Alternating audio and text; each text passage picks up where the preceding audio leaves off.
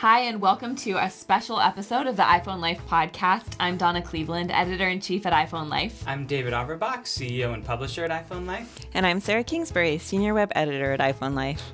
Today, we're going to be talking about Apple's services announcement that just happened a couple of hours ago. We'll talk about Apple's new TV Plus subscription service and Apple's News Plus subscription service and what you should make of it, if it's something that we think is worth purchasing. And we'll get into all the details of the other services announced today too, because there was a lot that Apple unveiled. A surprising amount, really. Yeah, so we'll be getting into all of that in a moment. We actually do not have a sponsor this episode, so I wanted to take a minute before we jump into the rest of the episode to talk about our own premium subscription service. Some of you already are going to be aware of it. We have a free daily tips newsletter, so some of you may already be on this newsletter, which with that, we send you one tip each day that teaches you something cool you can do with your phone. And if you upgrade to our premium service, this is our full educational service that really will help you get the most out of your devices. We know so many people have iPhones and iPads, but they have capabilities they're not taking advantage of. And a lot of times it's just easy to hit a wall and not know what to do. So that's where iPhone Life Insider comes in. We have video guides included in that will teach you how, from start to finish, how to use your iPad, how to use iOS 13, for instance. This fall, we'll have a guide that will teach you how to use the new operating system, so you'll be among the first to know. You get a digital subscription to our magazine. iPhone Life magazine has been around for 10 years. You get a full archive of our issues, and you're the first to get our new issues. You also get video versions of our daily video tips. So you get of our daily tips. So you can learn to do something with your phone in 1 minute a day just by walking along or following along on your device as you watch the video. And also a feature called Ask an Editor. So if you're having any tech problems, you just email us and we'll help you find solutions. So it's a really amazing service. Lastly, you get exclusive content from this podcast. So today we're going to have an exclusive section of our podcast where we talk about Apple's new devices they just released. We talked about the iPads last week. This week, we'll talk about AirPods. Apple has finally come out with a new set of AirPods with upgraded features. So we'll break down for you what these new AirPods have to offer and whether they're worth the extra money. So stay tuned for that. So iPhone Life Insider is really awesome. It's how you also support what we're doing here. So if you're subscribed to any of our free services and you want to support iPhone Life, we appreciate you subscribing as well. For podcast listeners, we have a special deal. Go to iPhoneLife.com/podcast discount and you'll get $5 off your annual subscription. So we recommend you check it out, iPhoneLife.com/podcast discount. We have a couple of people who recently signed up with this discount. Paul H., Jonathan S., and Michael H., thank you for joining us. Thank you all for the recent Insider subscribers, to all of our Insider subscribers. Thank you all for tuning in, and we appreciate the support for our future Insider subscribers. I feel like we're very on brand with a premium subscription service of our own today. I know, it's true. Yes, so let's jump into the announcement. Mm-hmm. Alrighty. So, I guess let's just go in the order that Apple announced their services. First, Apple talked about News. So Apple News Plus is their premium service. It's $9.99 a month. It includes more than 300 magazines, and it includes a subscription to the Los Angeles Times as well as the Wall Street Journal.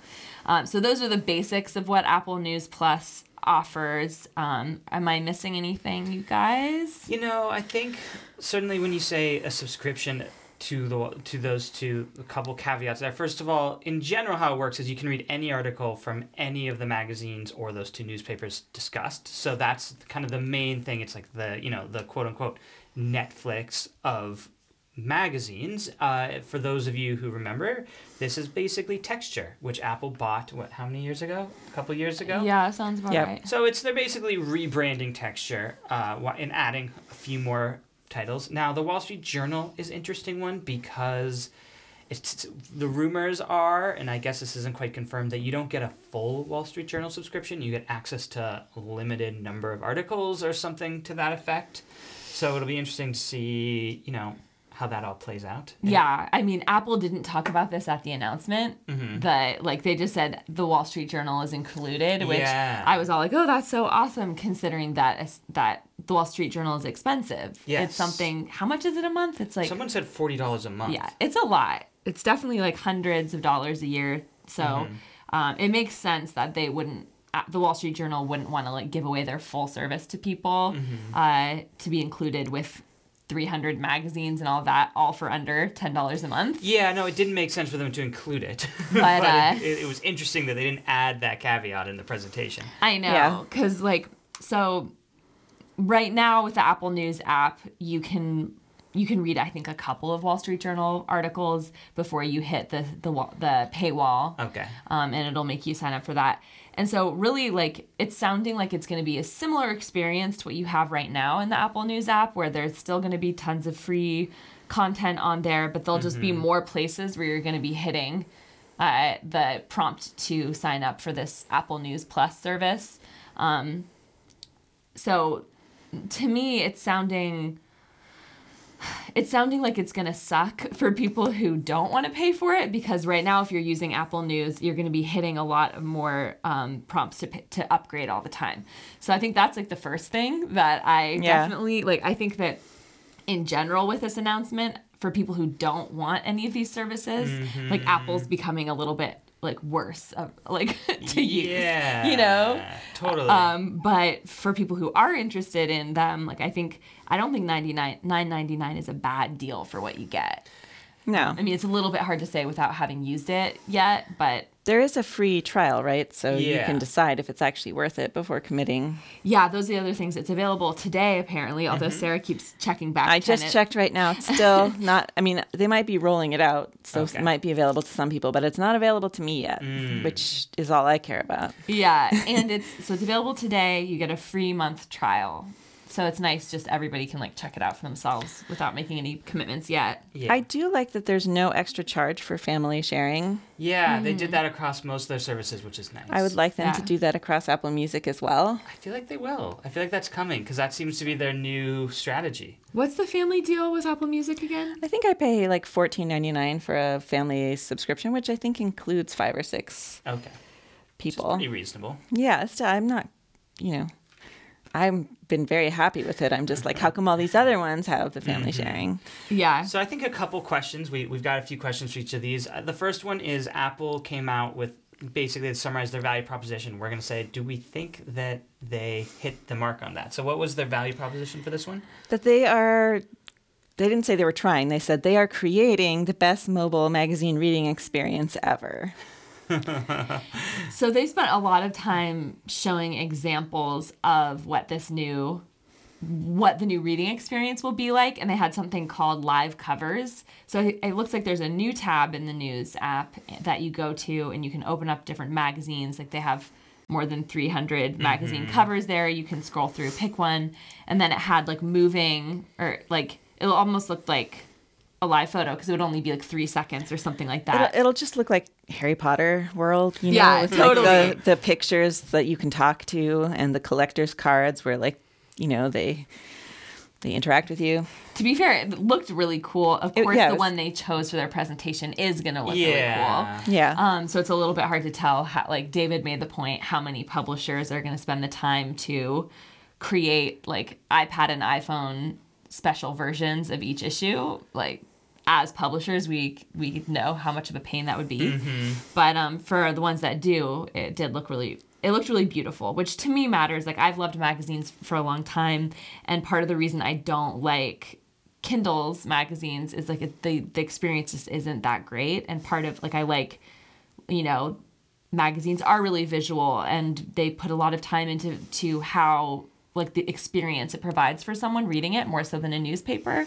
So I like that it looks like they're putting a lot of thought into that and creating tools for publishers, but it really is ultimately on the publishers to be doing that extra work to present their publications through Apple News Plus. And so I am also a little bit skeptical, like you are, David, that most of those magazines are really going to do that all the time. Yeah, you know? and I think that they're hitting their mark in terms of it did look like a very well-designed platform to read magazines. It looked very sleek. The examples they gave, like, it was really nice. It felt immersive.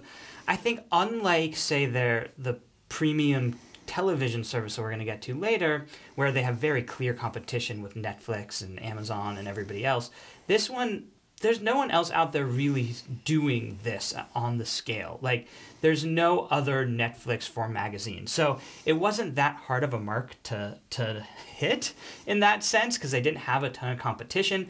You know, and it's kind of interesting watching them spin this, because they're basically rebranding something that they bought a couple of years ago that already had a lot of this stuff. So I think, yeah, I would sign off on the best digital app experience. You know, but to me, I don't know. I think it really is going to be, the value is how many magazines do they have? Are they the magazines people want to read? Are people willing to pay for that? Because I think that I'm skeptical that it's going to be so different as far as an immersive experience that people are going to pay for that, as opposed to, say, a different service that were to offer the same magazines. Does that make sense? Yeah, I mean, if they have really good magazines, and we were just talking about how when kids do like the magazine fundraisers, I never want to actually subscribe to any of the magazines, even though I want to, like, you know, help the fundraiser, because there's a lot of magazines out there I'm not interested in, so it has to be something good. But I think what's going to make the difference for whether they're magazines or news outlets that we want to read is how great it is for the publishers, because another claim Apple made was it's going to be great for readers and publishers.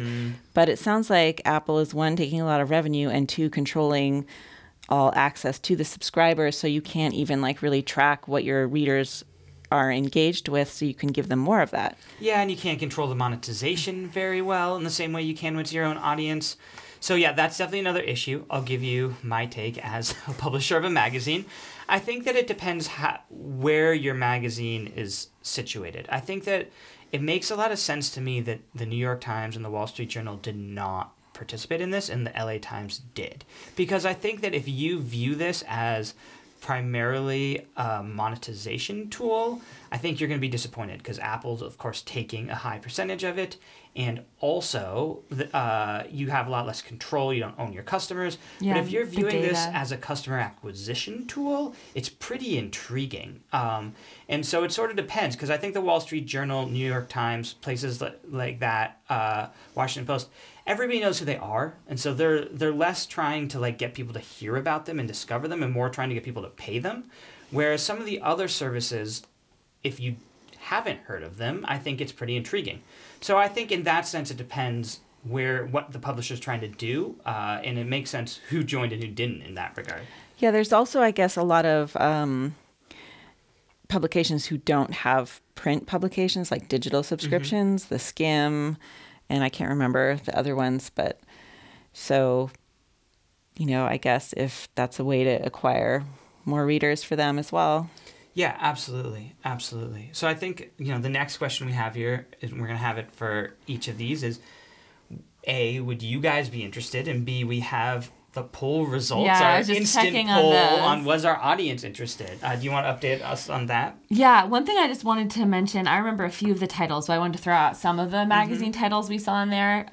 Wired, Time magazine, National Geographic, they showed a ton of, which makes sense because they wanted to show, like, visually beautiful things, which National Geographic does a great job of. Did you guys see any other titles there that looked intriguing to you? You know, I will say that this was originally a program that was a partnership. I can't remember all the publishers, but I think it was Condé Nast, Hearst, Time. And so it was primarily a big brand partnership. So a lot of the biggest magazines in the world will be in there. The ones you mentioned were huge. I saw The Atlantic was in there. I would imagine Sports Illustrated would be if it's a Time thing.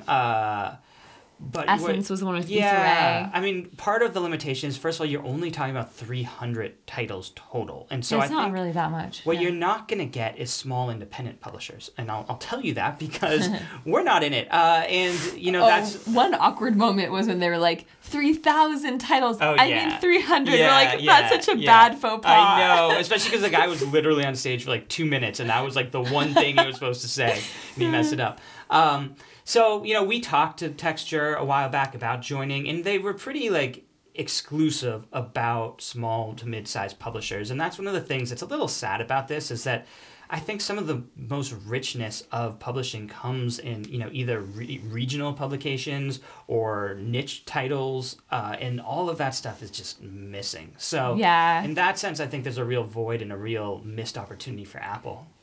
Yeah, that's a good point. I didn't even really think about that so much, but maybe over time they'll add more. I don't know. But in terms of the poll results, overwhelmingly people were not interested. Yeah, I was had surprised. Close to 40 people voting no, that they didn't want to spend $10 a month on this, 10 maybes, and 5 yes. Yeah, and these are very instant results because we just posted these polls, so some of our numbers are not that large and we're not going to not be statistically significant, but that's a pretty large margin there. It is.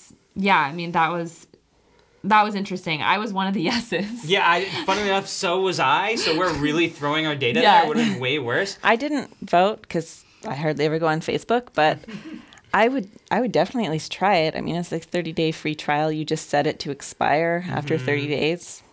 And then, so if you forget, you're still good. And then we have a tip on that. And then, you can also just choose to renew it. Yeah, I know. That's actually, I always set reminders for like days later. I didn't realize you can just unsubscribe. Yeah, and then you still get it for that trial period. Right, exactly. Yeah. I will say, to me, it kind of depends. I want to look through the titles. I said yes, but I'm backpedaling a little bit. I want to look through the titles. I've been subscribing to New York Times for a while. I just canceled because I just couldn't quite justify paying, and then so I sort of have a little bit of money to spend on news, but I'm not sure that they're quite hitting that sweet spot for me. I'm not sure that the magazines, they have enough of them, that I'm going to read them enough, and it's going to be that same service that I was getting from the New York Times. So we'll see. To me, it was the fact that they included newspapers is what made me say yes. When I first was just like, it's only magazines, I didn't find that to be worth it. But that being said, I don't usually go to the LA Times or Wall Street Journal as news sources. I would, like, if it had been the New York Times, I'd be more excited about that. But I'm really glad they include both of those. And so assuming they do give enough articles away from the Journal and from the LA Times, I think I will go with that, because I've been I have a few different magazine subscriptions. It wouldn't end up being as expensive as this is, but like this is probably a better value than what I'm getting now, and I like to support journalism, and so I like the idea of doing that. To me, I think it's interesting, so many people said no, and I wouldn't be surprised if it's that like a lot of people still don't want to pay. Like, you can read so much online for free. I think there's going to be more resistance to the idea of having to pay for this. Yeah, I mean, I have big feelings about that as somebody who clearly is trying to convince people to pay for content. I think it's important value that you're providing by doing that. But I think the publishers, and in this case Apple, has to provide enough in return. And the question is, are there enough magazines there that people are interested in? Is this the right way of handling it? I think they probably got there because they got such big titles, but I don't know. I want to take a look at it. Yeah, I mean, I'm a yes for the free trial. Okay. So let's move on to the next service. We have two different sections to talk about with Apple TV, because Apple first spent a long time just hyping their Apple TV app. They came out with a TV app with iOS 12 that sort of was the beginnings of what they're going to be doing now, which is allow you to access all of your content, whether that's from Netflix or Hulu or another streaming service, iTunes titles that you've purchased or rented, cable content, like all of that through one app. And so they were saying, like, they're making that to be into a big deal, saying that you can access everything from one app without having to bounce from app to app like you usually have to. What did you guys, like, David, you seemed excited about this during the announcement. I am. I mean, I've always been excited about this vision of being able to pull in all of your subscription services into one interface and integrate that with live TV. That always seems super appealing to me. That being said, I'm a little bit skeptical that they can pull it off, because that's sort of what they've been promising all along. Now, they've added a few things here that I think make it a little bit closer to that reality. I think they're going to integrate with some live TV options, which is nice with Dish and Hulu, it looked like. They're also going to allow you to subscribe to third-party services, which is nice. But I think the problem with the solution like this is it's a little bit all or nothing. And unless you can play nice with everybody in that industry, which Apple has not been able to do that well, it's hard. So, for example, we were just debating whether or not it integrated with Netflix. It seems to be that it doesn't. So if you're watching shows on Netflix and it doesn't get pulled into your one definitive interface, how definitive is it really? I know. Yeah. Like it kind of has to include Netflix. Yeah. So And we don't know. It's not coming out to the fall. Like both the Apple TV. Well, actually, the app itself is getting the software update in May. Oh, okay. Oh, okay. So the app you get, their premium service isn't until the fall. So, Right. But I guess we had to find out sooner about the app. Another thing they really hyped, which I was skeptical about, was that they were going to give you like really great recommendations for content. Yeah. Like already Netflix and Hulu, I think, will have show recommendations for you based on what you've been watching. And Apple was trying to make it like put a special spin on how they were going to do this, use machine learning to tailor show recommendations to you, and then also have their editors, watch tons of content and tell you what the best content is to watch. Already with Apple Music, they made a big, huge deal about their music curation, which I ended up not like when I used to use Apple Music. I didn't really like a lot of the music that was curated still not for great. me. Mm-hmm. And so I just was skeptical as soon as I heard that. I was too. I mean, what I would say, I agree. I'm completely skeptical of that. First of all, because these big services do a lot of that. Netflix, I know, invests millions and millions in R&D to like recommend the right show to you at the right time. And so it's like, okay, Apple, we're glad you're doing that too. Yeah. I think the thing that appeals to me, it's the same thing. It's a unified interface. Because like, I don't know about you guys, but like I have shows I'm watching on Netflix right now, on HBO, on Amazon Prime. And then I have a few shows that I'm watching because I have a paid subscription. I have a cable subscription that I'm watching either on like a TNT app or like NBC app or random apps. And it's annoying to switch back and forth. And having all of those in one interface would be awesome. And I guess you could get better recommendations by having a bigger picture of what I'm watching. But I'm just skeptical. I'm skeptical that they can pull it off still. Yeah, I think the way that I usually get around that right now is from the main Apple TV home screen. If you just use Siri search with the Apple TV remote, it'll pretty much just like pop you right into the show. Yeah, totally. And so that's what I do. It makes it pretty easy, even though you do have to still go through different apps. Mm-hmm. But I noticed like watching my husband navigate it. For some reason, he like fights Siri search and just never uses it. And really? It's like he does spend a long time like going between the apps. So I feel like a lot of people just resist Siri and they shouldn't. Yeah, it sounds like a your husband problem, not a Siri problem. Yeah. But I think it's a common problem. Yeah. It's not just her husband. I was pretty happy though to see that they're bringing the app to Mac and it's going to be available on some smart TVs and like Roku and Fire Stick. That was interesting. Mm-hmm. I think the thing that I was excited about is that Apple's focusing on this because this feels like a problem that if anybody's going to solve, it's going to be Apple, despite my a little bit of skepticism on it. Whereas, and we're going to get to this later, original TV, that is not a problem that you point to Apple and you're like, Apple is perfectly situated to solve. But a hardware, software solution that involves large companies to work together, that's Apple's strong suit. That's their wheelhouse. And I'm glad they aren't giving up on those types of projects in lieu of some of these other projects, which we'll talk about. But spoiler, I'm skeptical. Yeah.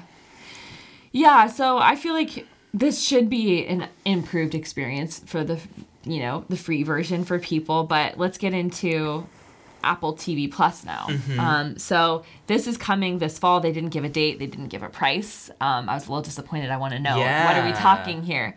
So Apple TV Plus it was a little bit vague the way they described it, but they teased a bunch of original content. They're spending $2 billion this year producing original content. They was there anything else to add about that? That's pretty much all we know about it. They teased a lot of shows. They had a lot of celebrities come on stage. Yeah. Oprah was there. Jennifer Aniston was there. Reese Witherspoon. So they clearly are going, they're doing this big. This is not a half-baked effort by Apple. No, it's not. It's interesting because I feel like the way they were talking about it, they're trying to make it sound like something really special and different. But then we're all like, wait, but like pretty much it's just a Netflix competitor. Like, I mean, except for less, it's like only original content from Apple. So there'll be enough to, like, I think the way they're going to get people is if they have if they have shows that sound really cool and people don't want to miss out. So they decide to pay for yet another streaming service, but it's not replacing any streaming services. It's like they're saying it's ad free, and it's like, yeah, well, if you're paying for shows, like, duh, unless it's like the only thing that has ads left is it pretty much just live. Hulu, depending on your subscription plan. Oh yeah, Hulu does have ads, but yeah. I mean, I was a little bit like, why is this so different? This is pretty much just like they're like joining the ring with Hulu and Netflix. Yeah, totally. Yeah, it's interesting because, like David was saying, and I was saying before this podcast, with each section, they sort of like came up with their value proposition. Here's what we're doing with this cool thing. And what they said was the purpose of this seemed a little like uninspiring, even though they tried to make it very inspiring. It was like, we're going to tell great stories that connect us, like, I mean, that's a really nice, idealistic idea, but why does that make me want to subscribe to a streaming service? Yeah, they had this whole promotional video with like directors and producers and actors talking about like the purpose of storytelling. And it's like, I think those things are all true, but you're wondering like what, like already that's what TV and movies are doing. And like, they don't really need to sell anyone on that. Like the entertainment business is booming, Totally. And I think the thing I just kept finding myself wondering, both leading up to the announcement with all the coverage of it and during, is like, A, does the world need another Netflix? And B, why is Apple going to be the next Netflix?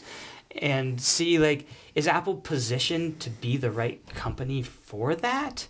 Because it just seems like everything about it just seems so unusual. They have no clear value proposition as far as I'm concerned. They gave no reason why this is better than Netflix or than Amazon Prime.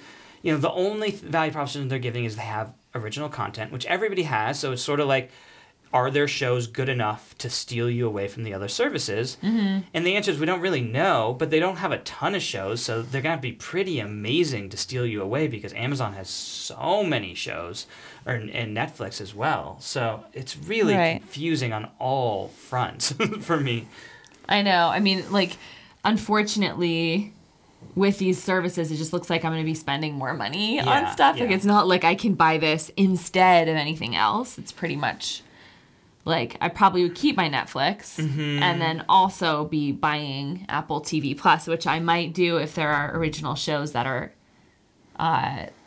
like, interesting enough. But it's not something I'm going to be super excited. Like, I'm not like, oh, yay, I get to spend more money on another streaming service, Well, and somebody made the comparison to the HomePod. When Apple came out with, somebody on our Facebook group did, when Apple came out with the HomePod, they were so far behind Amazon. It's because Amazon had Echo for a long time. And I made the point on the Facebook group that, yes, that was true, but Apple had an inherent advantage in that it could tightly integrate the HomePod with its ecosystem in a way that the Echo could not be integrated with Apple's ecosystem. And so even though it wasn't as feature-rich, it still had a lot of clear value propositions that the Echo did not have for an iPhone owner, whereas that is not true for this. There is no inherent integration benefit that Apple is getting from this. They're just directly competing with Netflix and, in my opinion, failing to provide a clear differentiation. We have people adding new entries into the poll because I asked people if they were planning to get Apple TV Plus.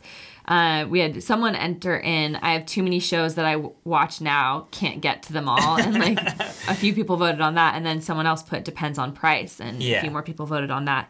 So I think a lot of people, only one person said yes. And I think it's just hard for anyone to say yes yet without knowing how much it's going to cost or really how much original content are you going to be missing by not getting it, Yeah. So we had a listener question that I just wanted to, someone just wrote in asking about Apple News Plus and asking how would this be better than Flipboard, which you get for free. So for people who don't know what that is, Flipboard is already a news aggregator app where you can basically read newspaper and magazine articles and blog articles and follow topics you want and aggregate it all together into one app. And it's pretty awesome. We're on there. Yeah, we are on there. I'll attempt to answer this. My understanding, having used Flipboard, but it's been a little while, so maybe they've added stuff I don't know about, is that they are basically aggregating free online content. So that's comparable to Apple's free Apple News. And in fact, a lot of people, when Apple came out with Apple News, accused them of stealing ripping off Flipboard. Yeah. Whereas this, with the paid service, it will be aggregating content that you typically would have paid for via subscription. So it's mostly magazine content that either would be a digital magazine you'd be paying for, a print magazine you're paying for, and instead they're aggregating it all within one app. Would you guys agree with that? Yeah. Same thing with the LA Times and the Journal, which is also included. Like, you really can't get that free for anywhere. So yeah, and I paywall. just have to say, I mean, kind of like most things, when you pay for content, or that means people are being paid to produce it, and there's a lot more just production value, like a lot more time and just hard, like, good work goes into it, because and accountability. Right. Yeah. And absolutely. so that's an important difference. If you're happy with the free content you're getting, and we do free content, but it's paid for by advertising. Yeah. So it's really not free. You're paying with your time and attention to ads. So to me, that would be the value in it as compared to Flipboard, is that I might have access to higher quality content. Absolutely. The question is if it's the high quality content that interests me. Yes, absolutely. Great answer. Yeah, very good. Okay, so that was Richard Beal answering his question. Thank you for writing in. So we want to move on and talk about, there are two other services, and these were ones that were not as much hyped up in the rumors. There's Apple Arcades. This is a gaming platform that Apple came up with, and Apple Card, which is a credit card, which is crazy. I was not expecting that. I mean, our feature writer, Tamlin, So mad. Tamlin Day did predict those things. And I remember, I was like editing it, and I was like, that's interesting, Tamlin. Like, that's a kind of random rumor that you're including in this article about the announcement. And he was correct. Yeah. Yeah. And he was mad. Very know-it-all about it. Yeah, well, and some of us were surprised, which made him really mad, because clearly we hadn't read his article. Yeah. I read it. Well, you edited it. Yeah. Okay, so let's talk about Apple Arcade first. This is the gaming service that Apple is coming out with. When was it available? I don't have it in my notes here. I have it in my notes. I believe it's coming in the fall. Okay. And it will be available in 150 countries, and they did not tell us the price. They did not tell us the price. Okay, but it's going to be 100 games. They're only going to be available through Apple Arcade. And Apple's actually backing these game developers to create special games for this service. I am not a gamer, and so I feel like I want to hand this over to Sarah, because her daughter, she thought would be interested in this. You talked a little bit about like being excited about Apple Arcade, so I thought maybe that's something you'd want to talk about a little bit. I kind of wish we'd invited Tamlin on, because I feel like this was the part of the announcement he was most excited about, and Tamlin is very much a gamer. And I think it's because, Apple was, in their announcement, said there are a lot of really great, high quality games that you have to pay for, and it's hard for them to succeed because they're competing with all of these free games. And we want to help support these developers who are making these high quality games really succeed. And so they're having this subscription service. And there won't be any in-app purchases, and you'll have access to all the updates, and there's no ads. And it's free family sharing, so you don't pay like more to include your family, and you can manage your kids' access through the Screen Time app. Well, it's not really an app, it's a setting. So I think for families who kids play games, it's a big deal, because you can have control over the games, and all of them are available offline, which is really important for traveling, when David was mentioning. But I think as far as like adults who are really into gaming, I mean, that's exciting too. I definitely will pay for, they mentioned Monument Valley. I don't know if that particular game will be included in this, but I will definitely pay for a good quality game. And I think, and I wouldn't really consider myself a gamer. Mm-hmm. So I think that any adults or older kids who really care about gaming will like this, which is why I'm guessing I will end up with a subscription because my daughter spends like a huge portion of her allowance and money she earns from working on like Fortnite and stuff. And if they can have a game that's as compelling and interesting, I think that would be worth it. Yeah, I mean, I will say my partner's son used to have, I mean, he still has a Kindle Fire, like the kids version, which comes with a similar service. And it's basically they have all these kids games and they actually have movies too that you can download and TV shows that you can download. And it's free if you buy this. At least it's free for 2 years. And it was a great service. You know, it's like he could sit there and he can view all the games. He could download whatever he wanted and it was free. And these were pretty high quality games. And then we've kind of typically uses an iPad now when he travels. And so we kind of default towards buying him free games. And it's really frustrating because the quality of the game often isn't very good. It crashes a lot. It doesn't work very well offline. And then, of course, if it's free up front, it means they're trying to, like we keep talking about in all these services, trying to monetize it somehow, which means they're constantly trying to get him to buy things in the game. And the whole game revolves around monetizing this person who gets invested in the game. So I like the concept. Of course, again, as with all of this stuff, depends on what games they have and if they're good and how much it costs. And Apple didn't give us a lot of that. But it's certainly an intriguing concept that seems like it has a place in this world. Whether they can pull it all off, we have to see.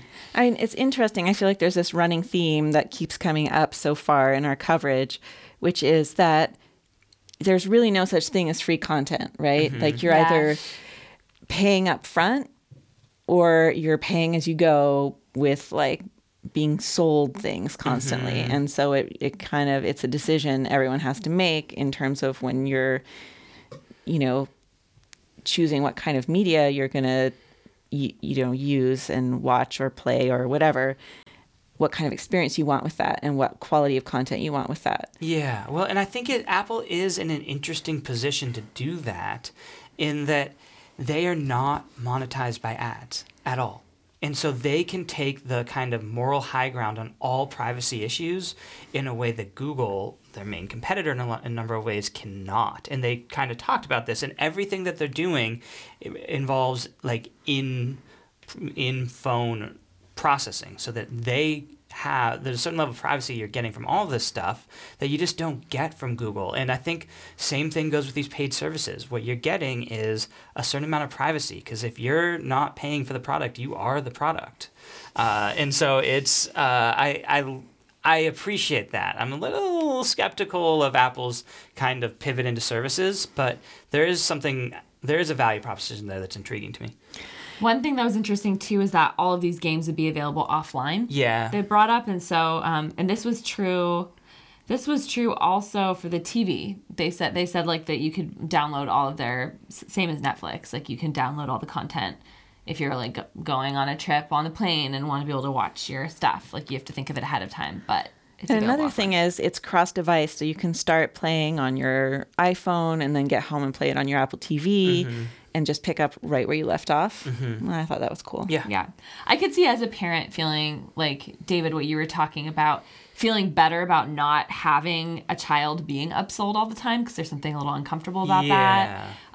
Also, they did, like the games that they did show previews of, they had a game that they were saying like there's no shooting. It's like all more about like real life situations and like, I think they said they even like featured like uncomfortable situations for kids. There was a kid arguing with their mom. Yeah, like stuff like that. So I thought it was kind of interesting. Like they're trying to maybe do something different or maybe offer experiences that are more like translate more to like a real benefit in real life instead of just like shooting games. And I also think it's nice if you don't have to design your game to get people to need to buy things in order to keep playing. So it's like then you can design it for other purposes, like just for like a great experience, Yeah.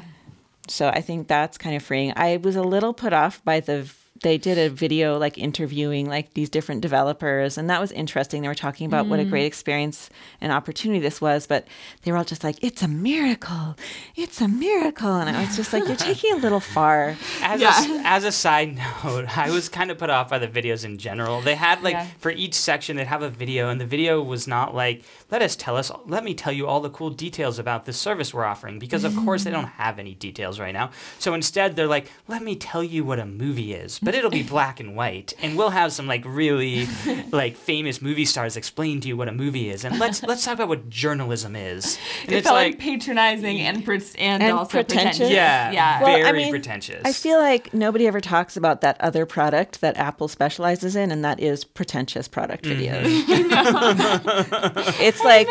It's a specialty. They are like the best in the world at it. Yeah, I know. totally. So pretentious. They're so pretentious. Okay. I feel like we should talk about Apple Card is the other service, and then one thing we didn't really get to at the beginning was just talking about Apple having a services announcement and how that's different. Yes. And then we'll get into our insider section of the podcast. For those of you who are insider subscribers, we'll tell you about the new AirPods. So just had to tease that. And again, if you want to become an insider, iPhoneLife.com/podcast discount is where you can go to get $5 off an annual subscription. I feel like we've done a really good job of this whole podcast of guilting people into paying for content. So perfect time. That has not been my intention. I believe it. Like I said, I go pay for content everywhere. So Apple Card was really like kind of the surprise service that a lot of people in our office were excited about. The poll results, we haven't gotten that many people from our Facebook group responding yet about how they want to do, whether they would want this or not. But this is a credit card. It's backed by Goldman Sachs. They did not explain what the approval process is like for this credit card, so we don't know that how hard will it be to get this card. There was an implication that it would be an easy approval process. Well, yes, you did it right from your phone, and you would get approved within minutes. Yeah, if you got approved, and that they would have, they called it daily cash, a feature. So if you buy something from Apple, you get 3% back towards this daily cash feature, 2% on regular purchases, I think it was, Correct. and then 1% if you use the physical card. Oh, if you use the physical card. So you actually get if you use the physical card. a physical card as well. So this was something that, that I wanted to hand over to you, David. I feel like you've done a good amount of credit card research. So I haven't used cards that give you a percentage back. Is this something is that groundbreaking? Is that something that's you can get pretty easily from other cards? I would say that it's competitive. So there's sort of two main ways that you can get points or money back. So first of all, there's two main things you can get, either credit card points or money back. And they, of course, have opted for money back. And then within that, there's sort of two different ways you can earn points or money back. One is what's called a sign-up bonus, and the other is getting money back each expense you make. And so typically, it ranges from 1% to 2% in terms of cash back, in terms of what's offered. I think that the Freedom offers 1.5%. So here, if you kind of blend the online and in-store credit card, that's probably about the same. So it's competitive. It's not much more. It's not much less. They kind of hyped it up as this revolutionary thing, and really they're doing what everybody else is doing. Personally, I prefer points because you tend to get, depending on if you travel a lot, you can get much better quote-unquote exchange rates if you do points. The other thing is, if you really get into kind of the whole credit card gaming system, getting the maximum value, really the best value comes from the cards that offer a sign-up bonus, because you can get 40,000, 50,000 points, which is worth roughly, somewhere $500-$700 for that. And so they're not offering any of that. Those cards typically have an annual fee, but the annual fee is waived for the first year. And so you have to then go cancel the card or keep paying for the card. So there's a whole lot of complications involved in terms of how credit cards work. This is pretty competitive for a card that typically would be an entry-level card for somebody who isn't trying to maximize their amount of points, but just wants a card to use every day. That would be in line with making the approval process easy. It's also in line with focusing not on sign-up bonuses and removing annual fees, and instead focusing on what you get back for each of your purchases. So it wasn't bad. I kind of expected them to like pretend it was good, and it wasn't. It wasn't bad, but it wasn't like nobody who was super into credit cards would go sign up for this thinking it was the best deal in the world. Okay.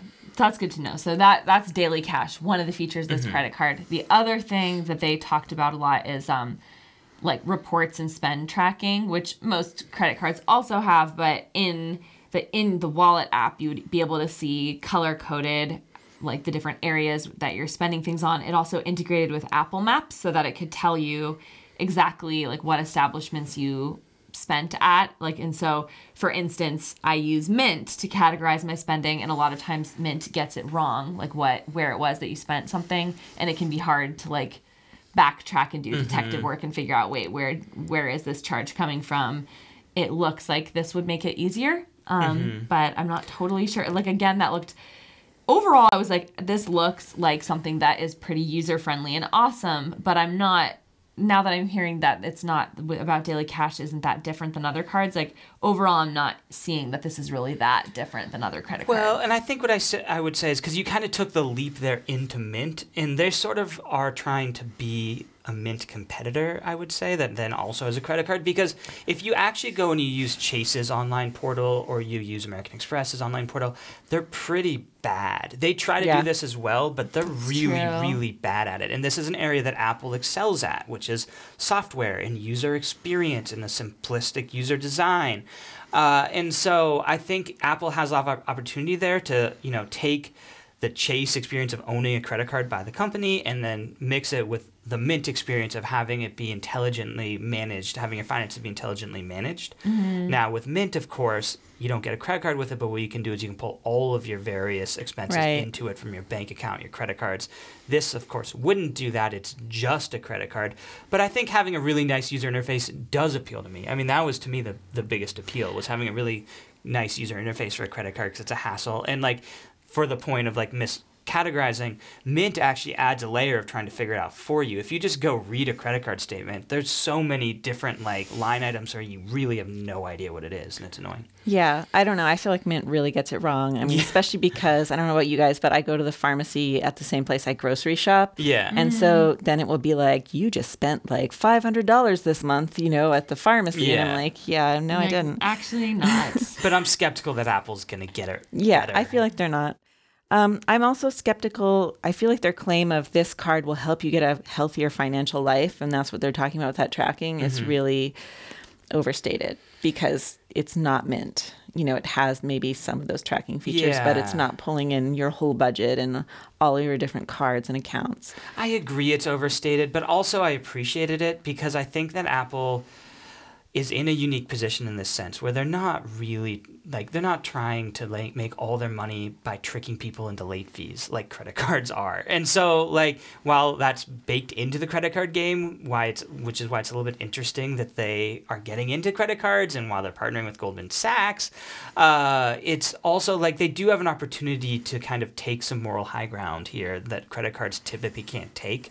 And I hope they taking exercise the moral that. high ground. Yeah, but they have, in my thing, opinion, successfully done that with privacy. They have done that in their actions in addition to just their pretentiousness. Speaking of which, they did talk about with the Apple Card that all of the analysis of your spending happens on device. And so that Apple and Goldman Sachs are not getting these reports about your spending. That was a little bit misleading. Because they did say that, but then really what it is, Apple won't have the reports. Goldman Sachs has to know the spending so that they can process it.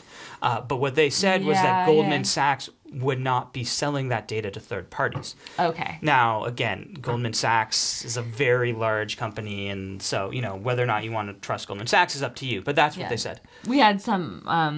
on our poll, there were a couple people who didn't want to get the Apple Card specifically because they don't trust Goldman Sachs. Yeah, I was a little snarky on the Facebook group about that. It's one thing to say I'm going to try out for a free trial for your news thing, but credit cards, you actually have to need it within your financial life. Do you need another credit card? And also then you have to read the fine print and make sure it's actually its terms are actually useful to you. Mm-hmm. So I'd be curious to hear, are you guys planning on applying for an Apple Card? Probably not.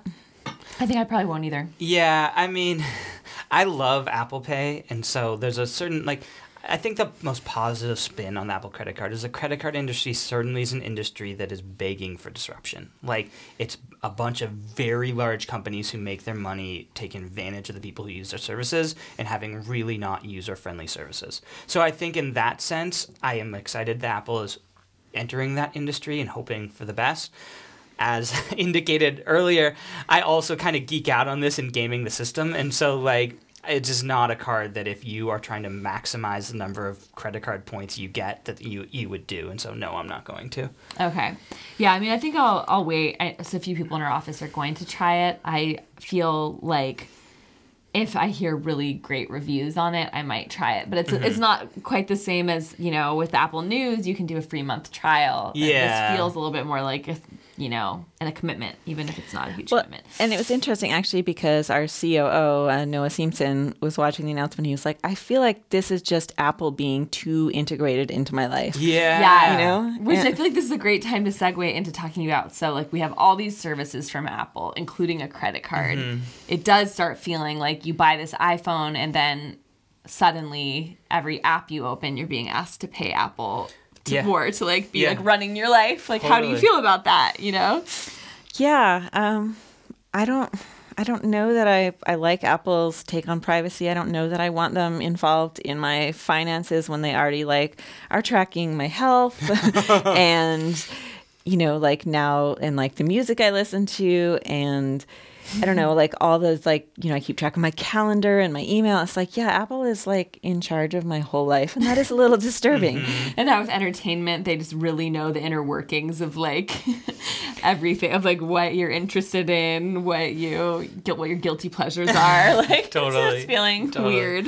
I think, Apple has the highest brand power in the world, according to surveys. And so I think if there was a company that I would be okay with them doing that, it's Apple. Definitely Apple over Google, because Google is literally actively mining that data to sell that data to advertisers. Yeah, it's almost like Apple is the personification of paid content, whereas Google is the personification of free quote unquote content that's paid for by you being the product. Yeah. And so there's a part of me that trusts Apple in a way that I don't trust these other companies. But in a weird way, I trust Apple because they've never done this to me before. They've never, I guess they have with iCloud and stuff, but they don't try to upsell me over and over and over again. It's there's something that irks me as a customer about spending so much money on these products and then trying to be upsold every step of the way. It's I'm spending $1,000 on my phone, and now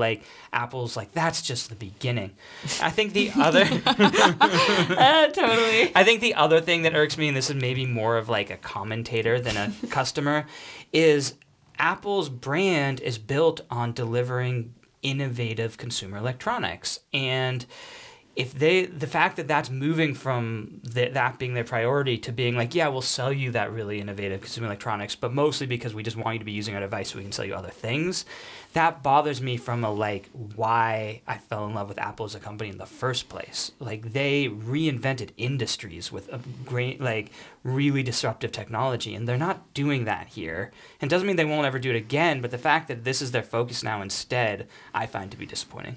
Yeah, it seems very telling that last week they released 3 devices without any type of announcement, just released press releases letting people know that, and then this week reserved their big announcement that all the media was going to be covering to just talk about services. It does feel okay, this is the direction Apple is going. It felt very much this is the new Apple, get used to it.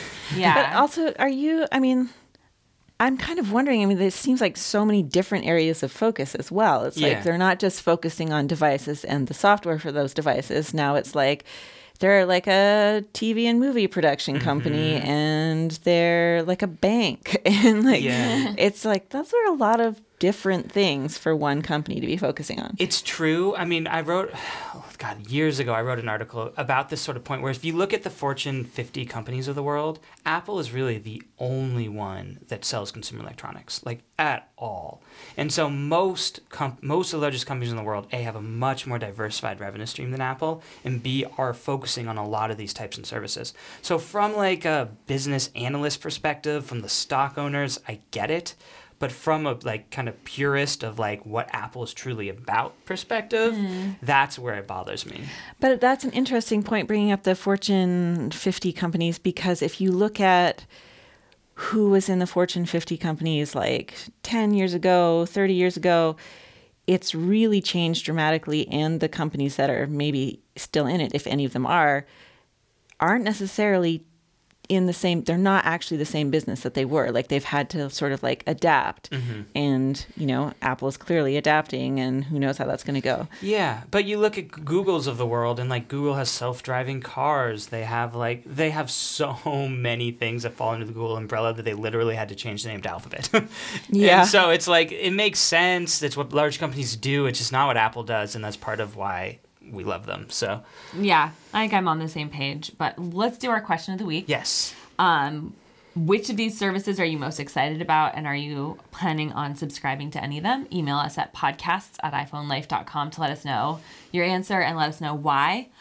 I also, just before we wrap up this episode, want to encourage all of you to subscribe to the iPhone Life podcast and leave us a review if you haven't already. That helps other people find our show, and especially leaving us reviews. We would really appreciate it. So iPhone Life Podcast, go check us out. We have a video version. It's iPhone Life Video Podcast if you want to watch us through the app. Otherwise, it's just iPhone Life Podcast.